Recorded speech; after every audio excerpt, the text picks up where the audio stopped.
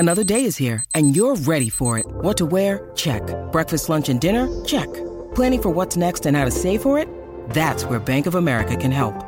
For your financial to-dos, Bank of America has experts ready to help get you closer to your goals. Get started at one of our local financial centers or 24/7 in our mobile banking app. Find a location near you at bankofamerica.com/talktous. What would you like the power to do? Mobile banking requires downloading the app and is only available for select devices. Message and data rates may apply. Bank of America N.A., member FDIC. Hey, it's Ryan Reynolds, and I'm here with Keith, co-star of my upcoming film, If, only in theaters May 17th. Do you want to tell people the big news? All right, I'll do it. Sign up now and you'll get unlimited for $15 a month and 6 months of Paramount Plus Essential Plan on us. MintMobile.com/switch. Upfront payment of $45 equivalent to $15 per month. Unlimited over 40 gigabytes per month. Face lower speeds. Videos at 480p. Active Mint customers by 531.24 get 6 months of Paramount Plus Essential Plan. Auto renews after 6 months. Offer ends May 31st, 2024. Separate Paramount Plus registration required. Terms and conditions apply if rated PG. 4.6 billion. The Earth forms. Cambrian. 542 million. Complex life explodes. Permian Triassic. 251 million. 90% of species die. Cretaceous Tertiary. 65 million. Meteor kills the dinosaurs. 55 million. Primates appear. 2.3 million. Pleistocene. 200,000. Humans appear. 20,000. Agricultural 250. revolution. Industrial revolution. 60. Split atoms. Great acceleration. The Anthropocene.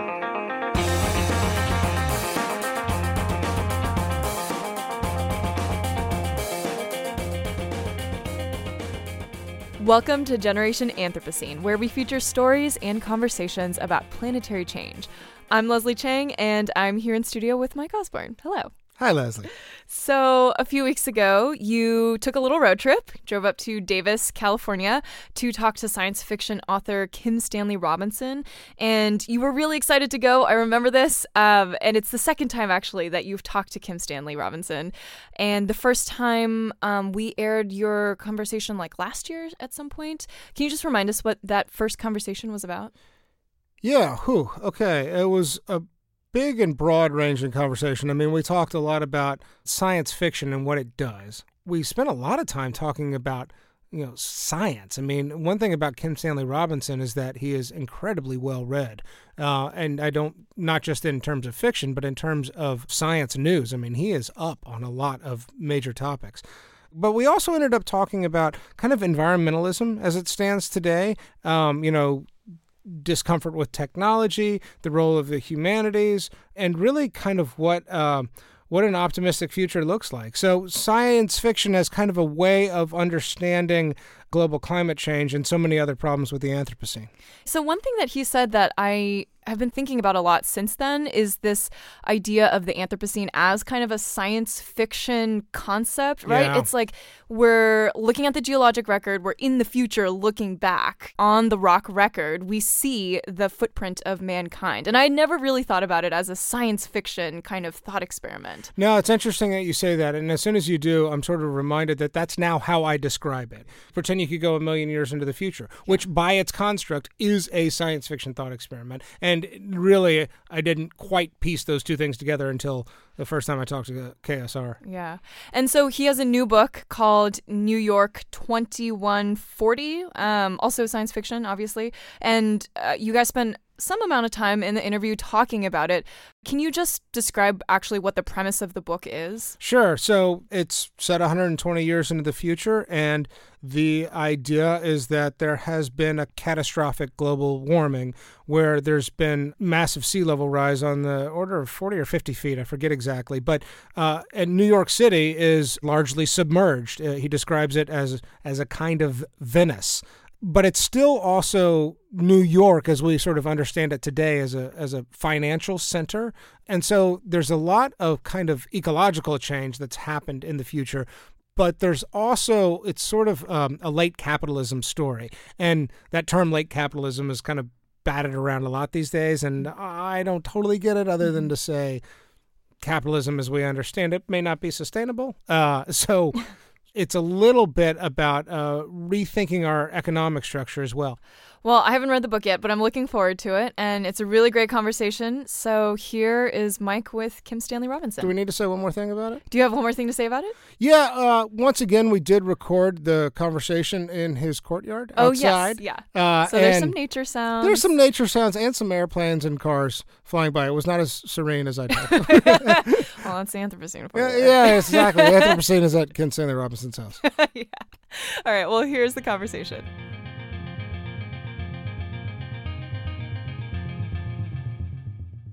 Once again, we're sitting in your courtyard, this sort of, almost Sierra Meadow outside of Davis, California. And you mentioned that you do your writing here. Yep. And I'm curious, did you feel like you had to travel to New York City to develop a relationship with the city, or did you do that from here? And what was the more important sort of way of bringing to life this city of the future? Well, I wrote the book here, for sure. And that I've become very committed to that. This little courtyard out here, I mean, today it's going to be too hot. In about an hour, it will be too hot to think. And I do have a mister that I string up around this tarp of mine. And it's springtime here, in late May. And the star jasmine, the banksia roses, the pomegranates, it's very flowery and nicely scented. The birds are not as hungry as they are in the wintertime, so they kind of flash through and eat from my bird feeders and then leave. But this is my space, and it's sort of like a meditation space. It's a little weird to spend 10 years sitting in one chair in one courtyard, for many, many hours every day. Yeah. I don't know that, I've never done it before. I don't know anybody who does something that weird. But it allows me to just focus on the books, and the books have been various. So New York, I had to imagine it and look at maps. But I did visit multiple times during the period of writing the book, which was about a year and a half of writing. I went maybe 3-4 times in that period of time, and I went along with my maps, and I had marked on my maps the 50-foot sea level rise that I had called out for this book in order to get Lower Manhattan underwater and make it look like a Venice. Right. When you're in from about, roughly the Empire State Building south to Battery would all be underwater all the time. And then there'd be a tidal zone that I called the intertidal. And then the rest of Manhattan running up a spine up the west side of the island would be above water. Big parts of the Bronx, Queens, and Brooklyn would be underwater. They're very low. And big parts of New Jersey behind Hoboken in the Meadowlands. Staten Island sticks up pretty high. So anyway, I had that map marked, and I started visiting places that would be in the intertidal, places that would be underwater, like Coney Island, places that would be always above water, especially the north end of the island, the cloisters. I had a friend, and she drove me around to the places that you can't get on the subways and showed me things she thought I ought to see. And other friends from New York showed me things they thought I ought to see to get a proper impression of New York that wasn't just the usual tourist sites. Yeah. I always want to be careful when I'm interviewing somebody about a book they wrote not to spoil anything. Yeah. Well, we can do that. I myself don't worry about spoilers at this point. Okay, great. One of the things about the structure of it, it's organized in terms of each chapter is a character, essentially. And I love this sort of construct of the apartment or the subway where it's, people who would not otherwise meet or not otherwise, sort of be in the same room. Yeah. And how their lives intersect, because it does offer a cross-section of experience and so forth. The one character that's sort of an exception is the citizen. Right. And so maybe you can tell me a little bit about sort of what the citizen was as a character and what the kind of device was for helping round out the world that we're imagining in this. Sure. There are the 8 points of view, and they're all characters followed in third person except for one, Franklin Garr, the financier, young trader, and derivatives trader who is in first person. He tells us his story directly. But then their eighth character is indeed the citizen, a citizen, that city smartass. It's a very typical New Yorker voice, and you can imagine it in a New Yorker accent. And so I've become notorious, I guess is the best way to put it, for using lots of exposition in my novels. I don't worry about that very much, but it has made me edgy and not defensive, but more aggressive in my defense of exposition as a mode. Yeah. And so The Citizen is a hard-bitten, aggressive, a sarcastic son of a bitch from New York who is not going to be patient with that kind of stupidity. So he's always on his readers to snap up, get a grip, pay attention, and also realize that the historical story, the geographical story, the story of the Anthropocene, the story of the big floods, these are as important or maybe more important than the dramatized scenes that are my characters' lives. Right. It felt like an emotional vent somehow. Yes. There was, and which now that you describe it as a sort of almost New York caricature or something, and read it in a New York accent with a kind of of a place attitude. That makes so much sense because there is there is exposition there, but there's also a kind of like all the shields are off. Just sort of go right at it. Emotional energy to those passages that is separate from the kind of character experience of the book. I mean, I went back and sort of thumbed through after I read it and reread some of those and especially the sort of how you use that figure to answer the grand question of how did it go down that we had 50 feet of sea level rise, and these. Maybe you can say a bit more about that. Well, yeah, I will, and I just want to agree with you that the Citizen is hot. He's angry, he's disgusted, he's obnoxious, and unafraid of calling out stuff that he considers to be bullshit. And so his language, although he's technical and well informed, his language is also profane and sarcastic. So yeah, these were fun passages to write. They seemed like it. Yeah, it was almost like ranting. And they needed revision, of course, but it was really fun. Now, what he's describing, I know first he describes the weird geography of New York estuary and bay, because that's unusual and people don't quite get it unless it's explained. Mm-hmm. Then the history of the building that they're in, which is peculiar, the old MetLife Tower on Madison Square and Madison Square itself. These are one of those interesting touristic spots in New York that there's so many of them that it kind of gets lost in the shuffle. But for this novel, the point is that tower was built as an imitation of the Campanile in San Marcos Plaza in Venice. So it's already a Venetian building. It's about 10 times bigger than the Campanile in Venice, which, by the way, fell down. It was a brick building. It fell down in 1904. The Citizen, then, is the voice of the city, but he also gives the story of the sea level rise. He's an expert on that, too, like he's an expert on everything New York, but also expert everything Anthropocene. Yeah. And so there's a lot of ice stacked up on Antarctica and on Greenland. If all of that ice were to melt and go into the oceans, you get a sea level rise of 210 feet.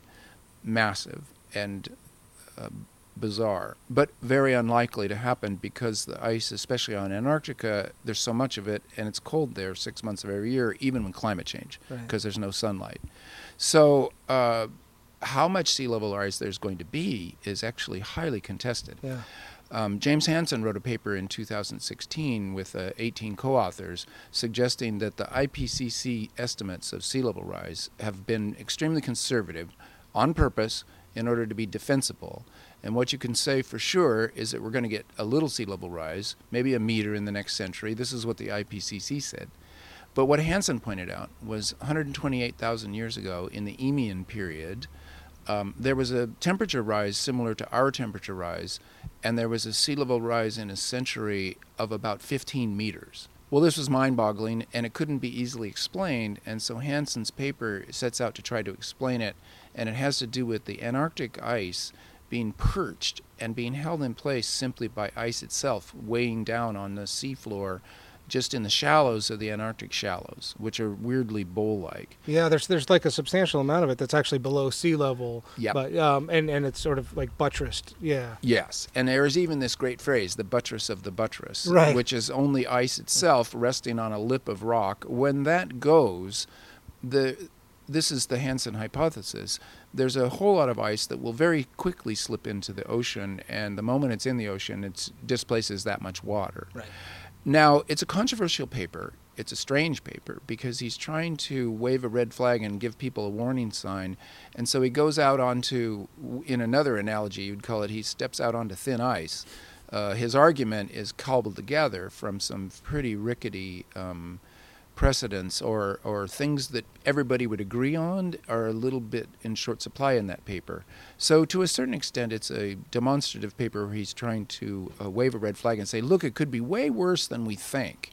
Our supposed 2 degree or 1.5 degree Celsius maximum that we'll be safe in might not be safe if you include sea level rise. Yeah. So I decided to illustrate that point by showing what could happen if the Hansen hypothesis turns out to be correct. That within 100 years, 120 years in my novel, you could get quite massive sea level rise from the ice in Greenland and Antarctica slipping into the sea.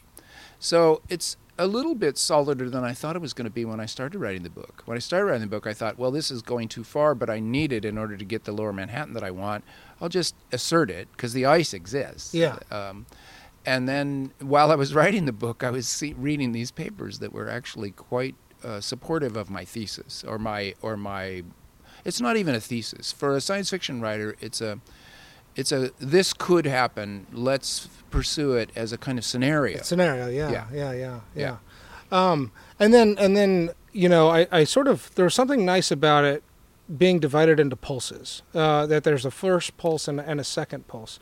So maybe you could talk a bit about that. I don't know why, but I sort of liked it in two sort of staged events. Well, this is a little bit speculative on my part. It wasn't necessary to my book as long as I get to the end result. It could have been an even flow the whole time. But the suggestion that when these buttresses came off was when there would be a more rapid flow of glaciers.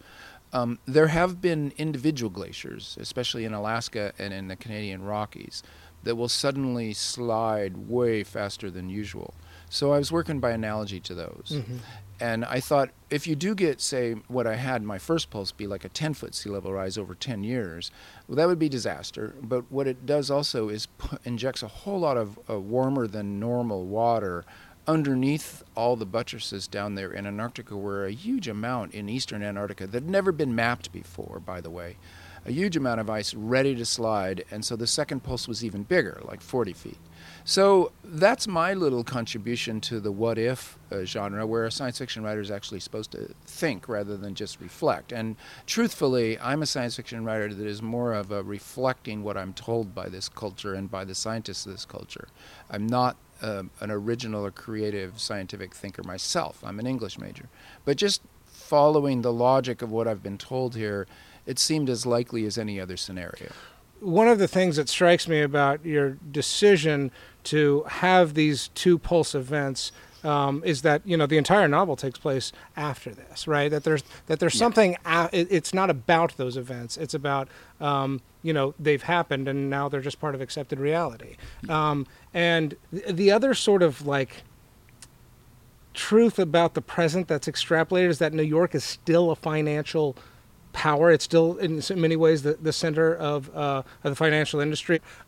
So maybe you can talk about that, because it sort of was sort of interesting to me to read about New York in 2140 and imagine it and still see it as a submerged yet very powerful place.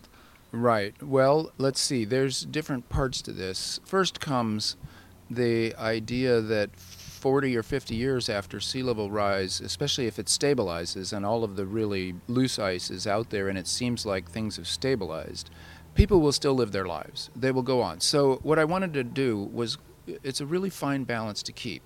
Sea level rise of that magnitude is a historic disaster of just unprecedented magnitude. There's going to be a lot of suffering, a lot of death, a lot of refugee crisis, hunger, displacement. Nothing like it in world history except for the really big wars and diasporas. On the other hand, it's not going to be the end of the world. It's not going to be zombies in the streets and the whole apocalyptic imagination of dystopian fiction of like, oh my God, this will be the end of everything. No, it won't be the end of everything. And 40 years later, people are going to be thinking of it as normal and they're going to be coping. So I wanted to write a novel about coping and about successful coping as well as difficult coping. In my book, with Sea Level Rise, you've got something in between, and we are not good at thinking in between. We're good at thinking either great or terrible, but there's that in-between zone where you're going to have to try to make the best of a bad situation. And the situation, although bad, is not an extinction event for humans. Now, it will be the beginning of a mass extinction event, which we've already begun anyway, for the rest of the big mammals. I mean, 97% of the biomass on this planet right now is I guess with vertebrate biomass, is humans and our domestic beasts. Well, this is a terrible situation and a dangerous situation. Even so, people try to go on. Now, to New York, there's a lot of infrastructure there already that will still work if you want it to work, if you want to stay. So the tyranny of sunk costs is what they call this in economics, but also a spiritual thing, or what can you call it, a kind of patriotism. People love New York. New York has a charisma and a mystique to it. That will continue. And I wanted to show that in some senses, Venice is a greater city than New York in terms of beauty, in terms of dealing with being an ocean city. Venice is very suggestive to anybody who's been there and has looked at the rest of the cities of the world. And so this is the parts of the thing that I was thinking about when I wrote it. What about New York as a center of finance? I mean, a minute ago you mentioned sort of late capitalism, post-capitalism. Right. These terms are batted around, and frankly, I'm now just encountering them, to be honest. I mean, I sort of intuitively have a sense that capitalism as it's currently constructed is fundamentally unsustainable. I mean, the phrase, you can't have infinite growth on a finite planet still sort of rings true to me, although I think people debate that. Introduce me to the concept and sort of where you wanted to go with it and how you want to explore that thread in New York and in your other work. Sure. Well, they call it neoliberalism. This is sort of what capitalism has morphed into. You have a world in which the nation states have lost power relative to capital itself, which is free-floating and goes to the highest rate of return, whatever that may be. And there's a lot of money out there that is both real money and fictional money, and I'm using quote marks around these words because it's very hard to tell the difference when push comes to shove. When there's a crisis, like in 2008, a lot of what people thought of as being money just disappeared and turned into worthless paper to vapor. So it's hard to be coherent when talking about something this big, but I'm trying to give you the big picture here as I see it and as a lot of people see it. The nation states have also signed treaties with each other that reduce their abilities to regulate and to set labor laws and environmental laws and give that over to capital itself, which doesn't care because all capital cares about is the highest rate of return for its investors. So it's the market rules. Yeah. But the market persistently undervalues and underprices, let's put it that way, labor. So you want the cheapest labor possible that can actually do the job. So that floats around the world at different times. Because one or two generations of the cheapest labor, that working population gets middle class, and then they demand higher wages and better lives for their children, so that capital shifts to the next place that's ready to be developed in that same way with the cheapest labor. China, of course, has been a gigantic new source of cheap labor power and has become, say, the working class of the world and the manufacturing center of the world, and now is one of the second biggest economy in the world. But a lot of the capital is still owned by Americans. They're estimated maybe 70% of the capital in the world still under U.S. control, more or less. And if it's a company like Exxon, is that really an American company or not? This is worth debating because these free-floating big corporations are bigger than most nations, and they can move their capital without much restraint. So this is a very quick and blunt description of the situation. What it means, though, is that there's a crisis of representation. Do your politicians really represent you if you are an American citizen, if you are a Chinese citizen with the one party, if you're a European citizen with your nation state, and then the European Union, and then also global capital on top of that, telling the European Union technocrats what to do, etc. If the market rules, is there democracy? Yeah. So this is the crisis of our time, and one of the things I wanted to talk about in New York 2140. How does that system work? How can people take it back? Well, and what surprised me, I guess, New York 2140, the setting, still had an economic structure and a global economic structure that I more or less recognized. Yes. And that we weren't actually past that and imagining on to the next thing. And I think that is kind of the question of the time is, this looks like it's breaking. How does it break? Well, now that's an interesting thing that needs to be talked about. How does science fiction work? My novel, New York 2140, has two lenses to it, like the lenses you look through at the 3D movies. One lens is really an attempt to envision what it would look like if there was massive sea level rise in the year 2140. The other lens is a metaphorical depiction of what now is. We're in climate change. We have finance the way it is now. And so my novel is not an attempt to show history 120 years further on. It's a metaphorical portrait of the way things are right now. Right. So what they're doing in that novel in 2140, we could do now in the next 5 to 10 years if we had the story told to us, if we had the political vision and the political plan in hand. So you've been studying the Anthropocene, but the Anthropocene is an economic emergency causing the physical emergency. Because here's what we've got. We got 8 billion people. The planet could support those people in adequacy and all the big mammals and all the ecological zones. That could work. We've got clean tech. It isn't yet instituted across the world, but we've got the technologies. We don't have to invent that part of it. What we have messing things up is the third term, which is the economic systems by which we pay ourselves to value work. What work is valuable, what work is not valuable. That, when you leave it to the free market, it always gets it wrong. And so this is what I'm talking about, is a basically government intrusion back into the market in order to direct it towards survival, towards a dodging of the mass extinction event. To put together a novel like this, and then to, flesh out characters, there's a tremendous amount of sort of learning that has to take place. You really, to speak about this, you do need to understand something about macroeconomics and financial structure, as well as geology and climate and ecology and so forth.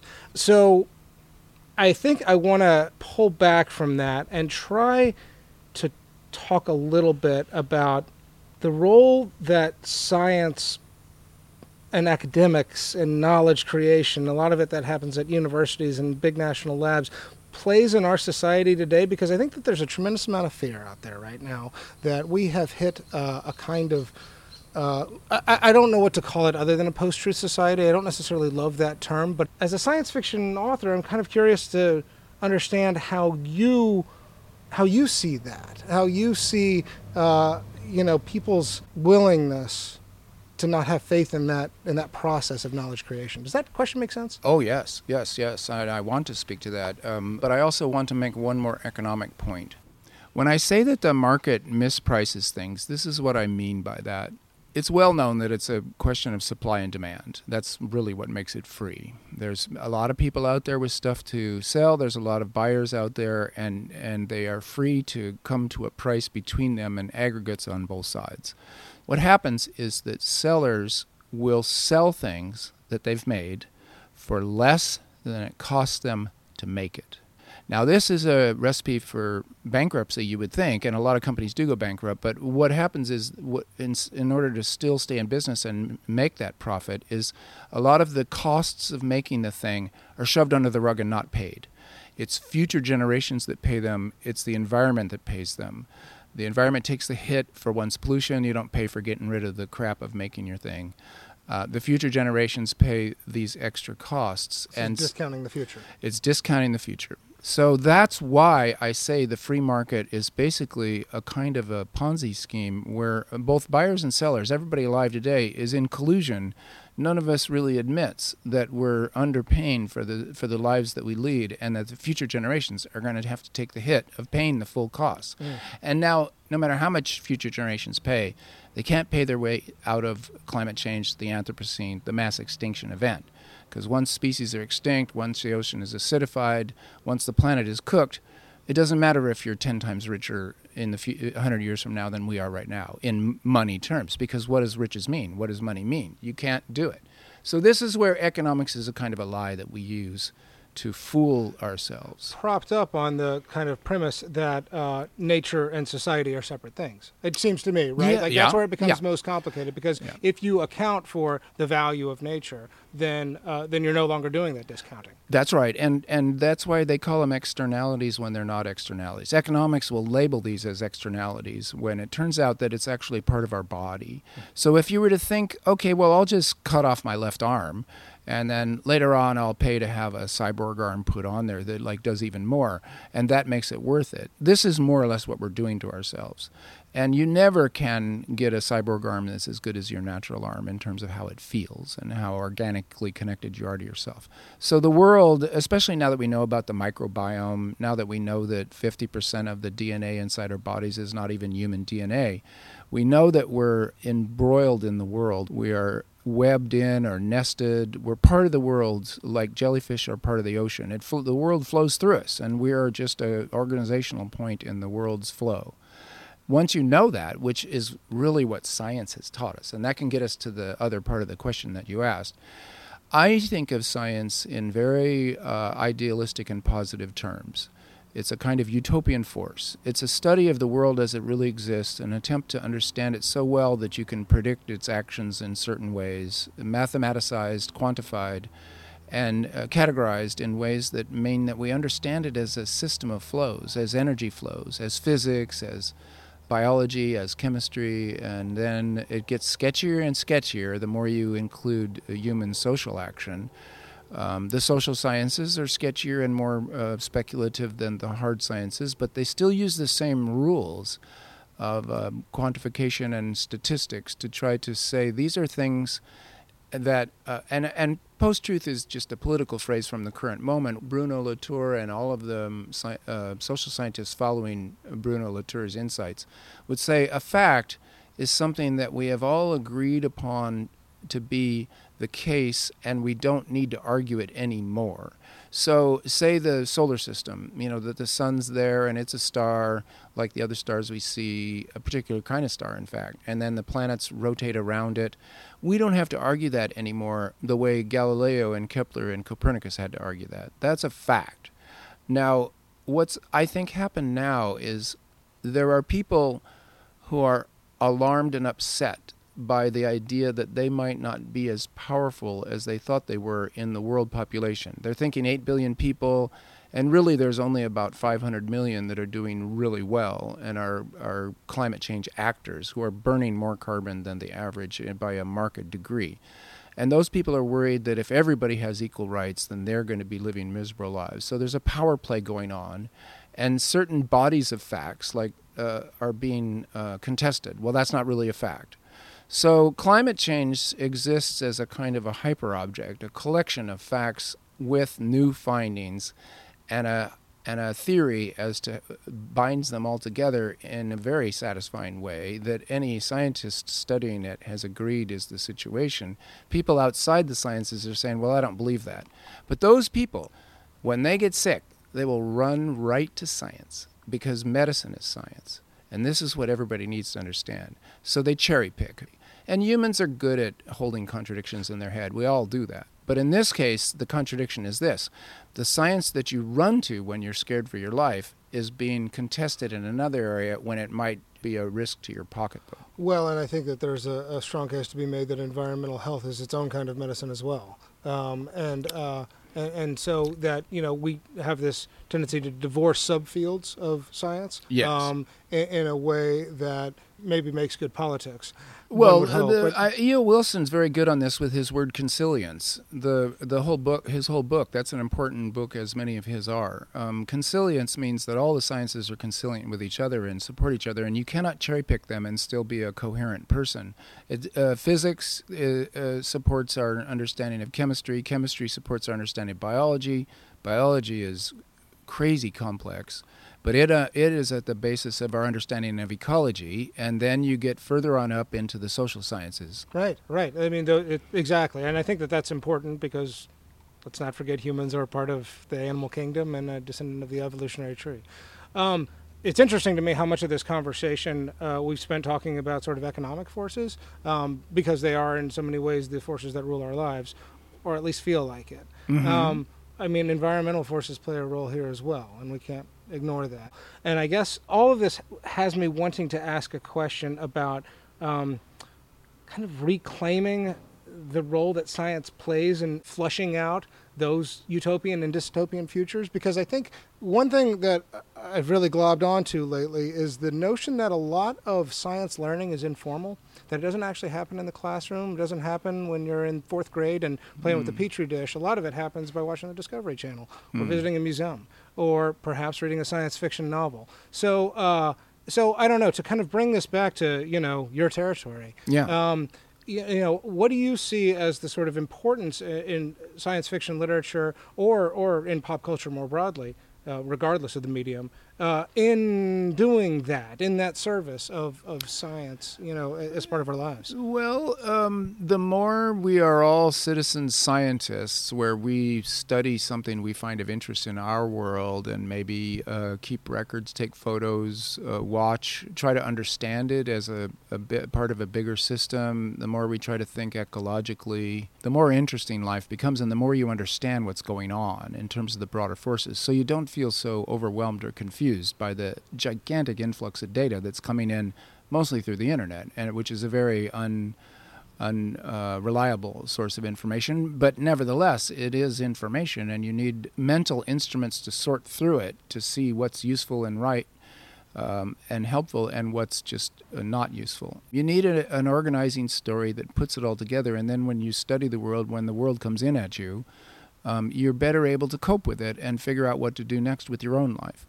That, I think, is science fiction's part of that larger project of explaining things, the larger picture in which you fit the facts or factoids that come in at you. And what's weird about our time is that the dystopian future is quite plausible. We're kind of marching in that direction. We have some momentum going towards a dystopian future where we create the mass extinction event and we ourselves are in terrible trouble. And the Earth as a biosphere, life will go on, but humanity could get hammered and the big mammals could go extinct. This is the bad scenario. That could happen, but on the other hand, if we were to do all the things that we could do in terms of our technology, which includes our software, the stories we tell each other, the laws that we pass, the economic systems that we have, these are all parts of the world that are technologies also.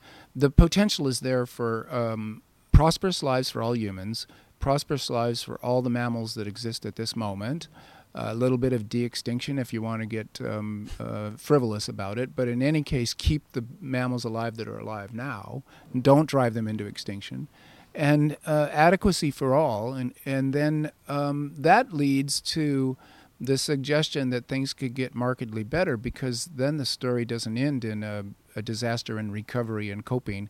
The story kind of morphs into I won't say a golden age, but an age of huge excitement, where the potentiality of the human race, if there were 8 billion people that were all prosperous.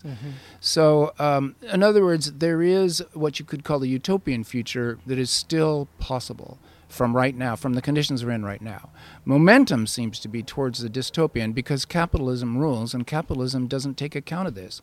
We're paying ourselves for the wrong things. We're not paying ourselves to do the right things. So it's really the economic system that is the crux, and it's why I'm focusing on that. That is the science fiction story, or the utopian story, is some kind of post-capitalism where we pay ourselves to do the right thing. And then if we do that, we've got almost unlimited potential. Yeah, and the stories underneath that and feeling that possibility. Well, yes, but that's okay. I mean, hope is very natural, very biological. Hope is what gets you up in the morning, and hope is what is you could call hunger, a kind of hope for more energy. So I think that it may be fashionable to be pessimistic or cynical in this culture, because you don't want to look like you're naive or innocent in this culture of hyper-information, or whatever you want to call modern American culture. But the people around the world that are struggling in much worse physical and social conditions than us are often quite hopeful. when they're polled about this. So it's our responsibility to be hopeful because we are the prosperous West and we are burning more carbon than anyone else. So if we're at the same time pessimistic and cynical, then we become like the villains of history. And that doesn't necessarily have to be the case. So it's getting warm. Yeah, it is. Before we sort of sign off, I did want to ask, what are you working on now? I am working on a science fiction novel, and it's really kind of the last place in the solar system left that I've never investigated closely. So I'm writing a novel set on the moon, mostly, and also on Earth. Wow. And I think that what's going to happen, and so this is why I'm writing it, is I think that the Chinese are the nation that has the accumulated capital surplus and the national desire. So I have the Chinese sort of taking over the south pole of the moon, and going on from there. And, ultimately the moon is almost useless for humans, right.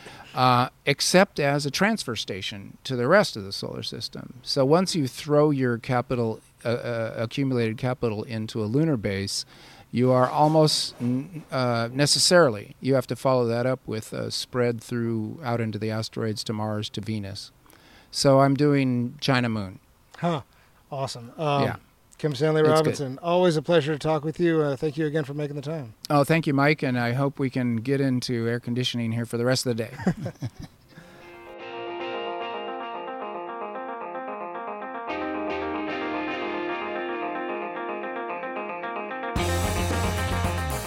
That was Mike Osborne in conversation with Kim Stanley Robinson. Once again, KSR's latest book is called New York 2140. And if you enjoyed that conversation, check out Mike's first interview with Kim Stanley Robinson, which was from last year. We'll link to it in the show notes. Our show is produced by Jackson Roach, Mike Osborne, Miles Traer, and me, Leslie Chang. Isha Salian also contributed production help this week. Additional thanks, as always, to Sir Thomas Hayden. Our project is supported by Worldview Stanford and Stanford Earth. You can learn more about the podcast online at www.genanthro.com. We're also on Facebook and on Twitter at GenAnthropocene. Thank you so much for listening.